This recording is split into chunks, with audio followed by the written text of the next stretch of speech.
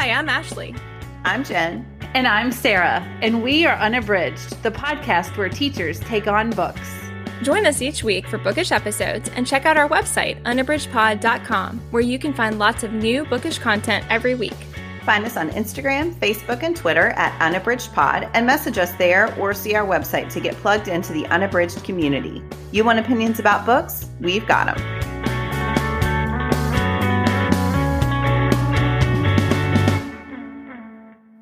Hello, everyone, and welcome to our March Book Club episode. We are going to be discussing Jenny Lawson's Furiously Happy. Before we do that, we wanted to let you know that we are currently doing a listener survey.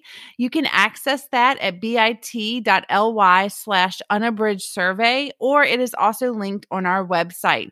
We would love to get your feedback to know what you love and some of the things that you might not like as much for the content that we are putting out, so we can tailor what we're doing to what you like to listen to. So now I think we will go ahead and get on to our bookish check-in. Jen, what are you reading today? So I am reading a book with Totally Teen Buddy Read on Instagram, and this is Jasper Sanchez's The Unpopular Vote. This is a YA read that I am just absolutely loving. So it is about a teenager named Mark who had a lot of upheaval in his life his junior year. He is trans, and as he was transitioning, his dad, who is a politician, basically did not accept his gender identity at all and refused to call him by his new name, and was really worried that if the news got out that Mark was transitioning, that it would ruin his political career. So Mark and his mom moved to a new town, and he starts going to a new school called Utopia High School. And I'm sure you can all guess that it is not a utopia. So Mark at first is really happy there. He's in the IB program. He makes a lot of friends. There is a gay-straight alliance at his school, but he finds that it more pays lip service. Basically, everyone in the club is straight, and they are paying lip service to being allies because they think it will look good on college applications. So Mark and his friends all have this unofficial French club. I'm doing air quotes here. And they gather together. So one of his friends is asexual. Two of the girls in the club are lesbians. There's just this whole array of identities in the club, and they just really support each other, and it's awesome. They love each other very much. So one day, I promise this is all at the very beginning, it's not spoilery. One day after club, he is going back to class or school, I can't remember exactly. And one of the boys, he hears one of the boys, Benji, and he is being bullied relentlessly by this trio of football players who are calling him every gay slur that you can think of. And they have him pushed up against a wall, and it's not technically violent, but it's definitely very threatening. And Mark hears it and goes to start to help. And at that moment, Benji punches the football player who is sort of leading what's happening. Well, what happens is, because the school has a zero violence policy, Benji is given a choice. He can either be suspended or he can apologize. And if he apologizes, the punishment will go away. But there is absolutely nothing being done to the kids who are bullying him. And Mark, who has been raised in a household that believes in public service and in the power of elected officials to make a difference, is inspired to try to make a change, especially because one of the boys who is bullying Benji is running for president of their student body. So Mark makes a threat and then realizes what he should do is he should also run. And so that basically kicks off the rest of the book, where Mark is trying to figure out how to be supportive, how to try to make a difference with a position that we all know doesn't really have any power, how to try to support Benji. It gets really complicated, I will say, because he realizes at one point he never asked Benji if he wanted him to support him in this way. So it's really a sensitive book about the best way to support people, the best way to bring about change. And I am just loving it. I'm listening to the audio, and it is fabulous on audio. I think there's going to be a lot of great content for discussion. It felt like a really good read for right now, I will say. So that is Jasper Sanchez's The Unpopular Vote. I think you both would really enjoy it. Ashley, what are you reading? So one of the things I'm reading right now is Robin Sloan's Mr. Penumbra's 24-Hour Bookstore. I have been trying to find the right kind of book to read right now. So sometimes things I normally find comforting haven't really worked for me. So like romances have not been as successful as sometimes in the past. And so I was just kind of stumbling through my Kindle and saw that one, and I didn't know much about it. Actually, I'd heard, people liked it, but when I started it, it's a good fit for me right now. So it is set in this mysterious old bookstore, and Clay Jannon is a clerk there. And as the title suggests, the bookstore is owned by Mr. Penumbra, and it is open 24 hours a day. And why Clay finds all this really bizarre is because they only have this tiny, tiny little section of popular books in the very front of the store, and people very rarely come in to purchase them. But there are tons of shelves that go way, way, way back. And the shelves are super, super tall into the ceiling. There's these rickety old ladders that he has to climb up to get them. And all of the books are these mysterious, oddly sized, coded books. So the titles are all nonsensical, seemingly. And the people who come to read them are checking them out. So they don't purchase them. They will come. Clay will have to find his way onto this complex labyrinth of books to find the right title, and then he will deliver it to the person. The person will go away for a period of time, will bring that book back, and then we'll have another book seemingly in a sequence that Clay cannot understand, that the person's ready to check out. So he has this kind of vague feeling that they're coded and that people are breaking the codes. And then when they do that, they're able to read the next book. And yet he has no idea how the bookstore is in business because, again, it's open 24 hours a day.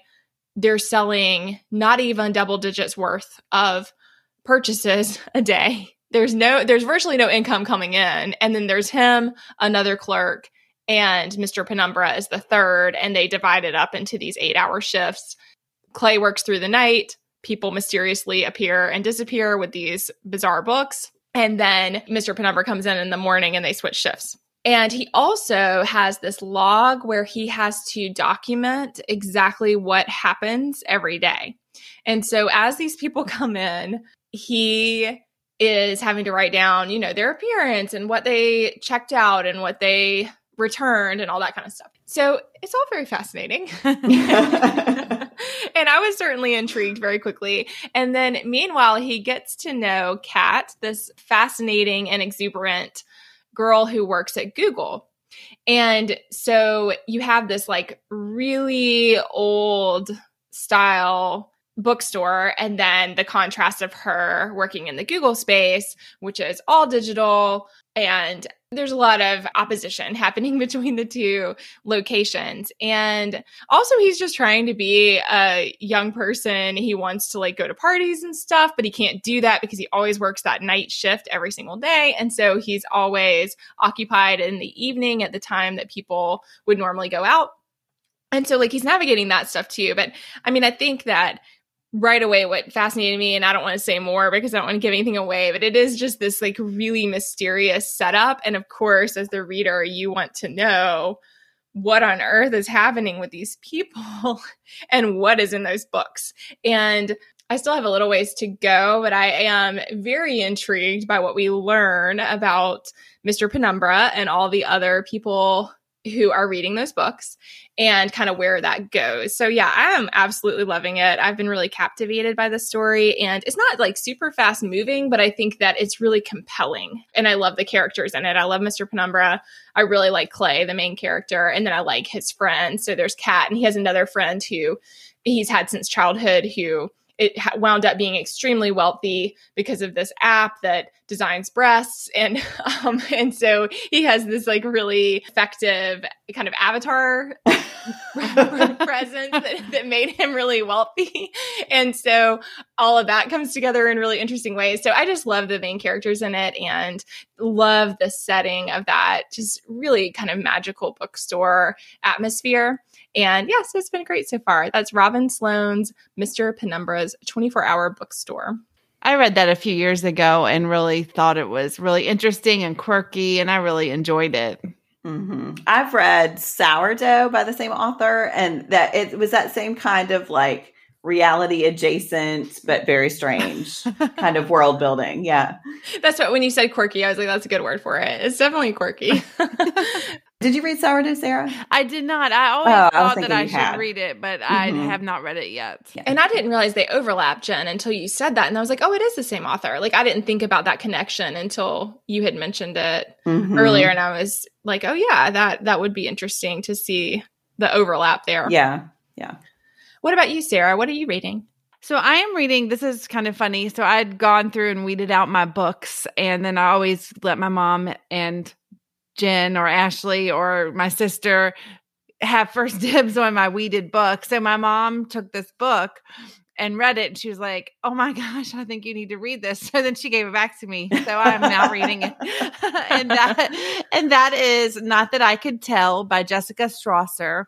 So it starts with this group of women that live in a cul-de-sac, and one Saturday night, they all get together for like a wine night by the fire, and they talk and share and all of this. And then the following day, one of them, it appears, has like cleared out her house, taken her kids, and disappeared without a trace, telling no one, including her soon-to-be ex-husband. And then I guess what ensues is all of these women trying to examine that night, because it's a little fuzzy because of the wine, and they had shared so much, and they're contemplating whether Kristen, who is the woman who disappears, if she said anything during that time that would indicate that she was unhappy. And then there are all these little twists that make it so that Kristen possibly might have had a motive to leave, because she was getting ready to be divorced, and she had been married previously. Her husband had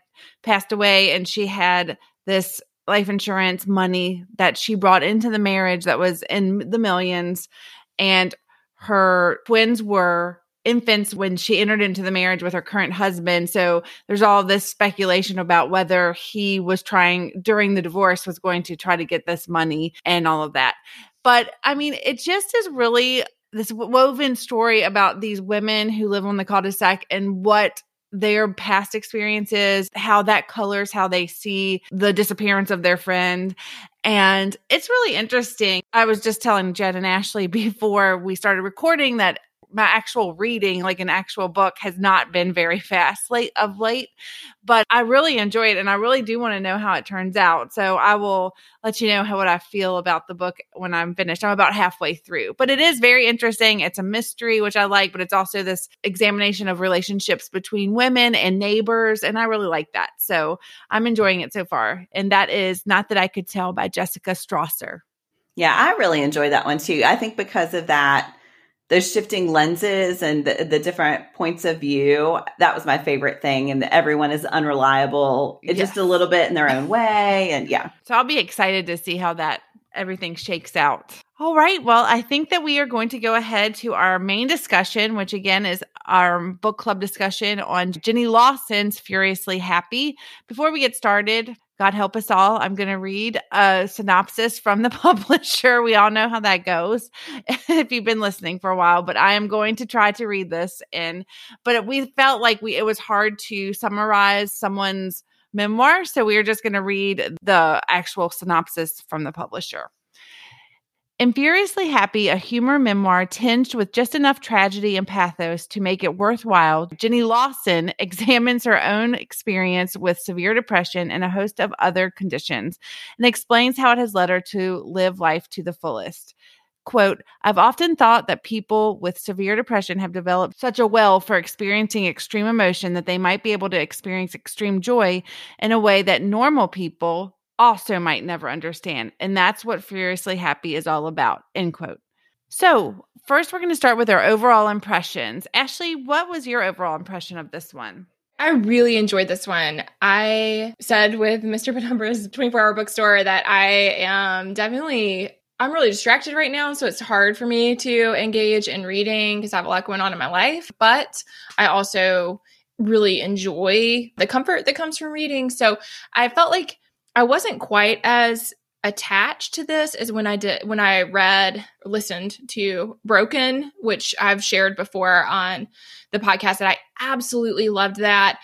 I still found that Broken was more impactful. I always feel bad when we've read multiple things by an author. It's hard not to compare, but if I were an author, I would be so frustrated that all the readers out there felt this need to like rank my books. So I'm trying not to do that, but I do feel like I wasn't quite as engaged in this one. And I don't know if that's because of kind of where I am in my life right now. But I did feel that it had all the hallmarks that I love in her writing, which are the absolute humor and absurdity. I mean, she's really great at examining just the absurdity of life. And I loved all of that. And I laughed out loud a lot, which was really great. And I felt like, she makes so many insightful points and shares so many really important things, but also does it through this really, just absurd, hilarious taxidermied animal approach that is just awesome. So yeah, overall, I really liked it. Jen, what were your overall impressions? Yeah, I loved it too. So I really wanted to listen to this on audio because I so enjoyed that for Broken.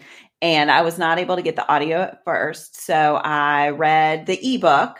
And at first I was a little worried because I thought, is it going to work without her words in my ear? And it was great in print. But then the audio came in. So I was like, I'll just save this. And so I did listen to this just before, the end of this past week. And I liked both versions. I love the way her brain works. And I love the way she is able to put the way her brain works on the page. And the weird connections she makes in the book make complete sense when you start where she does and go on the path that she does.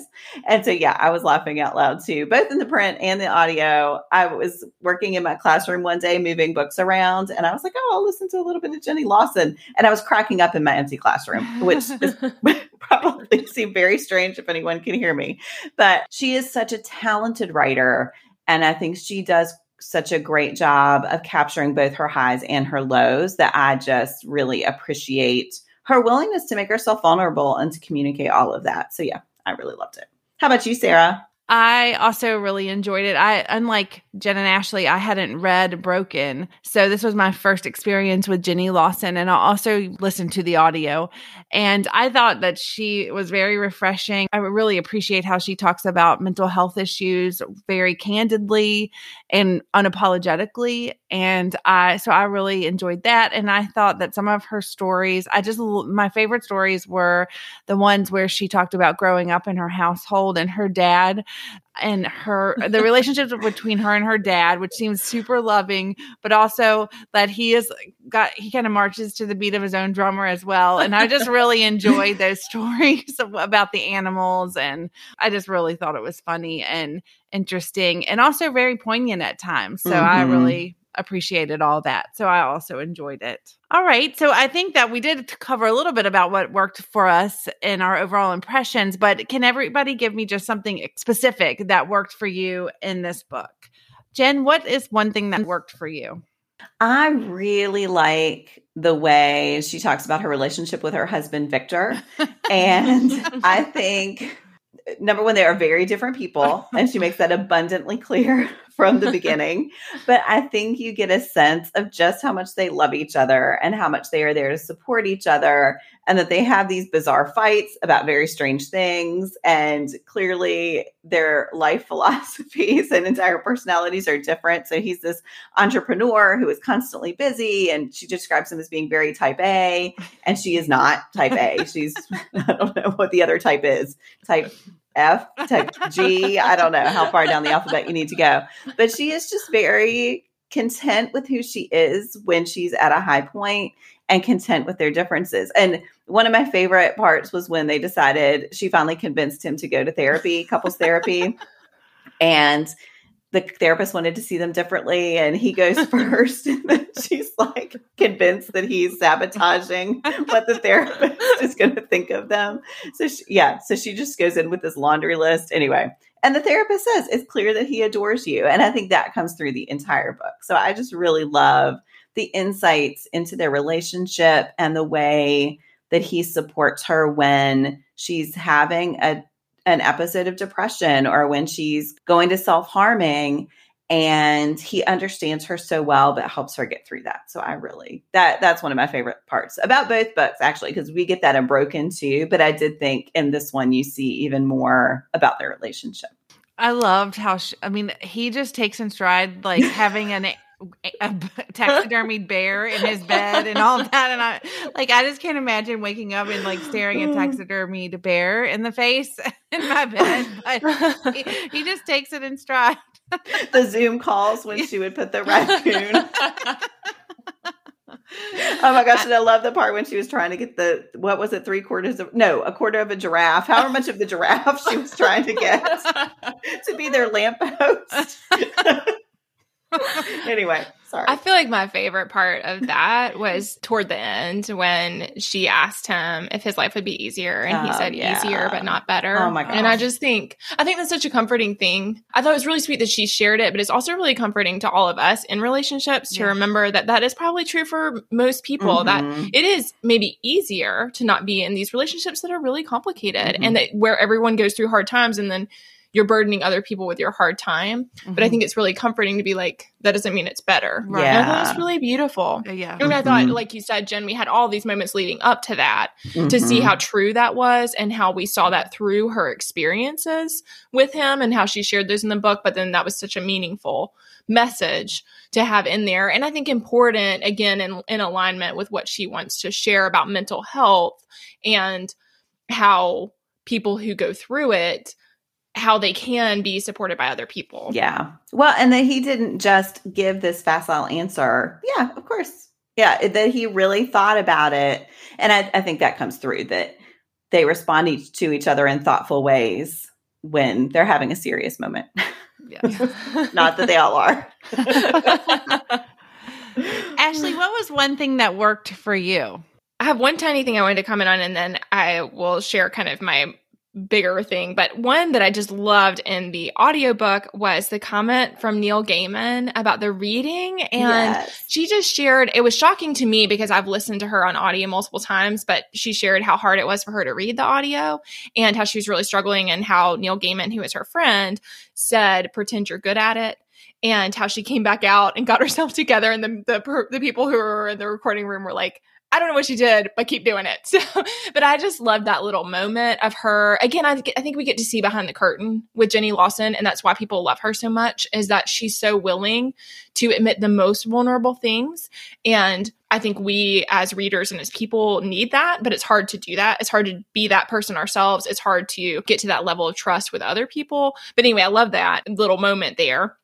But the thing I wanted to share, something that really worked for me, and I think you see this a lot, but it stood out to me in that moment with the snow in New York, is how she talks about how she's come to appreciate that with mental illness, you can also be gifted with these really magical moments.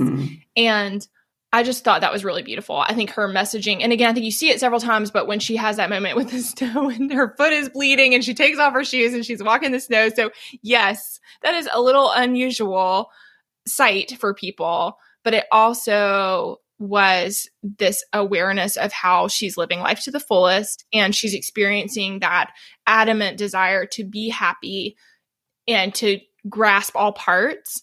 And I think when you're going through hard times, it's really comforting to remember that there's just these really magical parts too, and that we can celebrate those while also recognizing the suffering.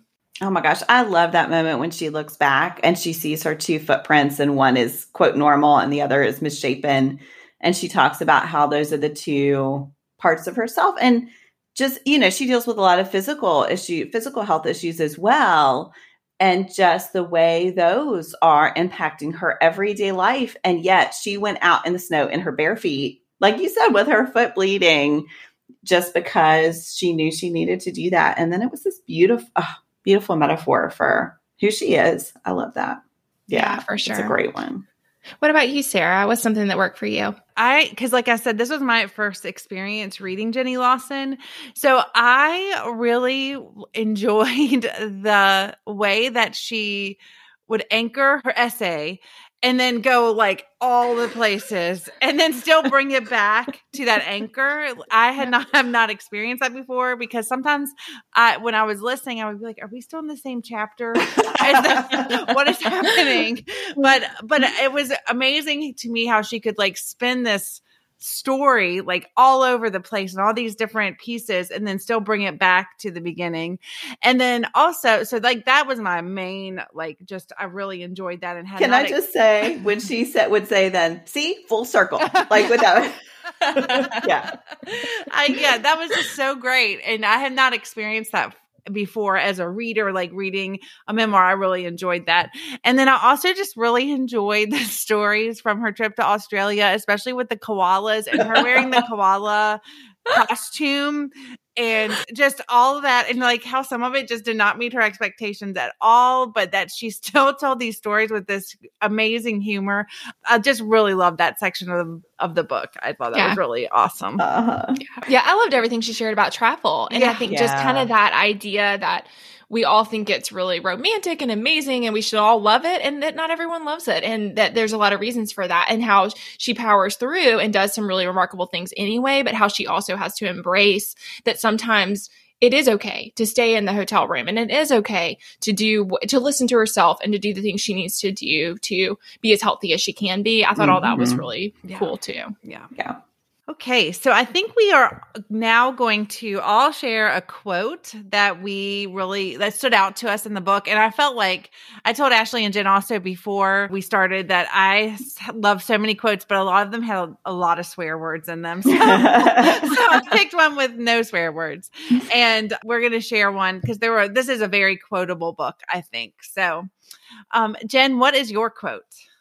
So I had several very long ones. I chose a moderately long one today to share with you. So this is, if everything is perfect and I'm miserable, then is this as good as it gets? And the answer is no. It gets better. You get better. You learn to appreciate the fact that what drives you is very different from what you're told should make you happy. You learn that it's okay to prefer your personal idea of heaven, live tweeting zombie movies from under a blanket of kittens, rather than someone else's idea that fame, fortune, parties are the pinnacle we should all reach for. And there's something surprisingly freeing about that. And that just spoke to me, oh my goodness, on so many levels. I think there's a hopefulness that pervades her work that I really appreciate, because she does go through so many lows and so many challenges. And yet her ultimate message is one of hope.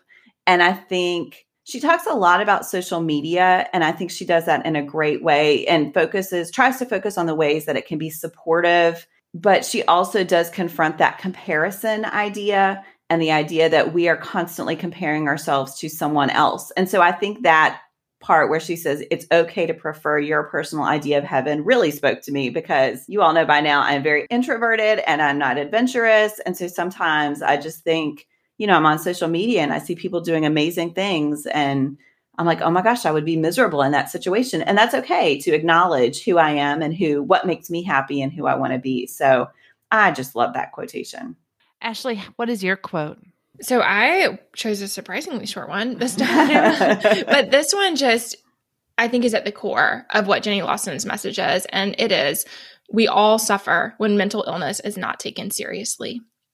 And I just feel like she, in everything she writes, and in every time she stands up in front of people, what she is doing is saying, this is real, and we can laugh and we can have fun together. And yet that's not going to stop what happens as far as her depression, as far as her suffering. And I think people need to see that and need to recognize how important it is and how important it is for all of us. And I just love that message of like, we all suffer. I mean, the people who are fortunate to not have it for themselves and their loved ones still suffer when we do not take it seriously and do not recognize that it is just as important as every other aspect of health. And so I loved that. We could have long discussions about all of the stigmas, all of the reluctance to talk about it, all of the silence, all of the self-censorship that comes with mental health. And I just love how she's breaking down every bit of that. And I think she's so brave, and I think she is powerful, and I think that she is doing such important work every time she writes something and every time she shares. So yeah, that one's short and sweet, but I think, at the core of her message. Yes, I love that too. Oh my gosh, that part where she was talking about how people react when your medication doesn't work and that that's a sign that you didn't actually need it in the first place. And she has that, it's a quite long section, but I thought that was so powerful. And just, yeah, the ways we diminish mental health is something that is a choice. And then she has all these great comparisons to clarify exactly what that means and what that feels like. Yeah. So great. Yeah. Yeah, absolutely. What about you, Sarah? What's your quote? So my quote is, don't make the same mistakes that everyone else makes. Make wonderful mistakes. Make the kind of mistakes that make people so shocked that they have no other choice but to be a little impressed. And I just really felt that was a lot of what she does, that what she advocates for, she just kind of goes for it, I think, a lot of times. And she is okay with making mistakes. And I found that really refreshing. And I thought this quote was amazing because I think a lot of people just get kind of stuck in the same things. And if you can make a mistake, but if you don't take a risk, then how is your life going to, be full? And I feel and I think that I think this is just a beautiful way to encapsulate that message that she's trying to send there. So I really love that. I agreed. Oh, that's a good one. All right. So now we are each going to share a pairing for this book. Jen, do you want to share your pairing? Sure. So I was really trying to pick a book that struck sort of the balance between humor and serious content the way this one did. And I chose Lindy West's Shrill, and I find that she does that equally well. So the issues West is dealing with are different ones. In Shrill, she's talking a lot about the place of a woman in social media, the way women are treated, the way she has dealt with trolls who just do horrible things to her, because some of it because of her appearance. She talks a lot about what it means to be fat, and she uses that term, and especially someone who is in the public eye and has to face people's judgment.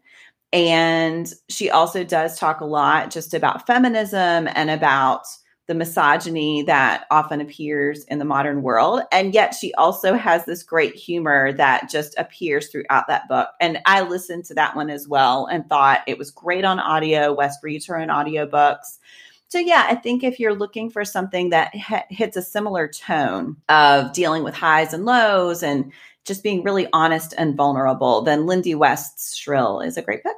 I really enjoyed that one. And I thought it's funny that you picked that as your pairing, Jen, because when I was reading Jenny Lawson, I thought of Lindy West a lot. So, Oh, yeah. Yes. Ashley, what is your choice? So the one I wanted to share, the style is very different. This is actually a comic book style, but I think that the content is very similar, both in tone and in the topics discussed. This is Ali Brosh's Hyperbole and a Half, Unfortunate Situations, Flawed Coping Mechanisms, and Mayhem, and Other Things That Happened. And I love Ali Brosh. She is one kind of like Jenny Lawson has a bit of a cult following. Ali Brosh has that too.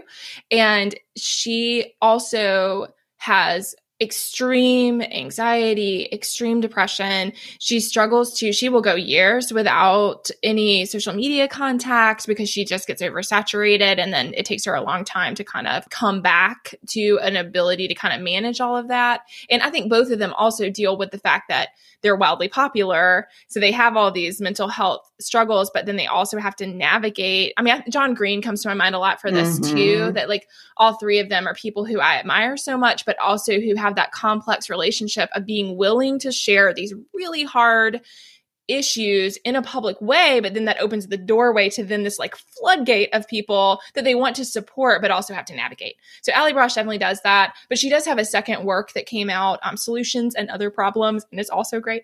But Hyperbole and a Half was her original comic strip. It used to be a webcomic, and she put it as a collection that was published. It's beautiful and hilarious, and she does this really crude drawing that looks very simplistic and kind of like a 5-year-old would do it, you know, but she has this, but it's really beautiful. It's stylized, it's beautiful, and it is a really great way of telling the story through her art. So she's also a great writer, and it's like comic essays. So, you know, it moves through her narrative, but then she has the illustrations all the way through too. And I've just been a longtime fan of hers. I think that her way of seeing the world is brilliant and unique, and that she is able to share about really hard things in a really funny and insightful way. And certainly that reminds me of Jenny Lawson. And so, yeah, I love her stuff. I think that if you are interested in reading more about mental health and exploring what that's like and you know, ways to, I mean, exactly what she says, flawed coping mechanisms, mayhem, and unfortunate situations. I mean, I think that she does all of that. So it's all really funny, but also serious. It's taking on some really serious things. And I really admire her and I love her stuff. So again, that's Ali Brosh's Hyperbole and a Half. And it is a collection that you can purchase. It's such a great comparison. I still have not read any of hers, and every time we talk about it, I really want to read it. But yeah, Sarah, you'll have to borrow my copy. Yeah, you would love it. Yeah. Yes, I definitely want to. Yeah, she's great. And she's one you definitely want to read the print, you know, because it's just like, it's so much fun to see the illustrations and stuff. And so I think it is a lot of overlap, but then you really get this very different form that's really fun. Yeah, I've been very interested in reading those, so. Sarah, what's your pairing? I am going to go for one that I read a while back, which I absolutely loved. It is R. Eric Thomas's Here for It, or How to Save Your Soul in America. And I felt like there are a lot of similarities to Lawson's book because it is both hysterical and very heartfelt.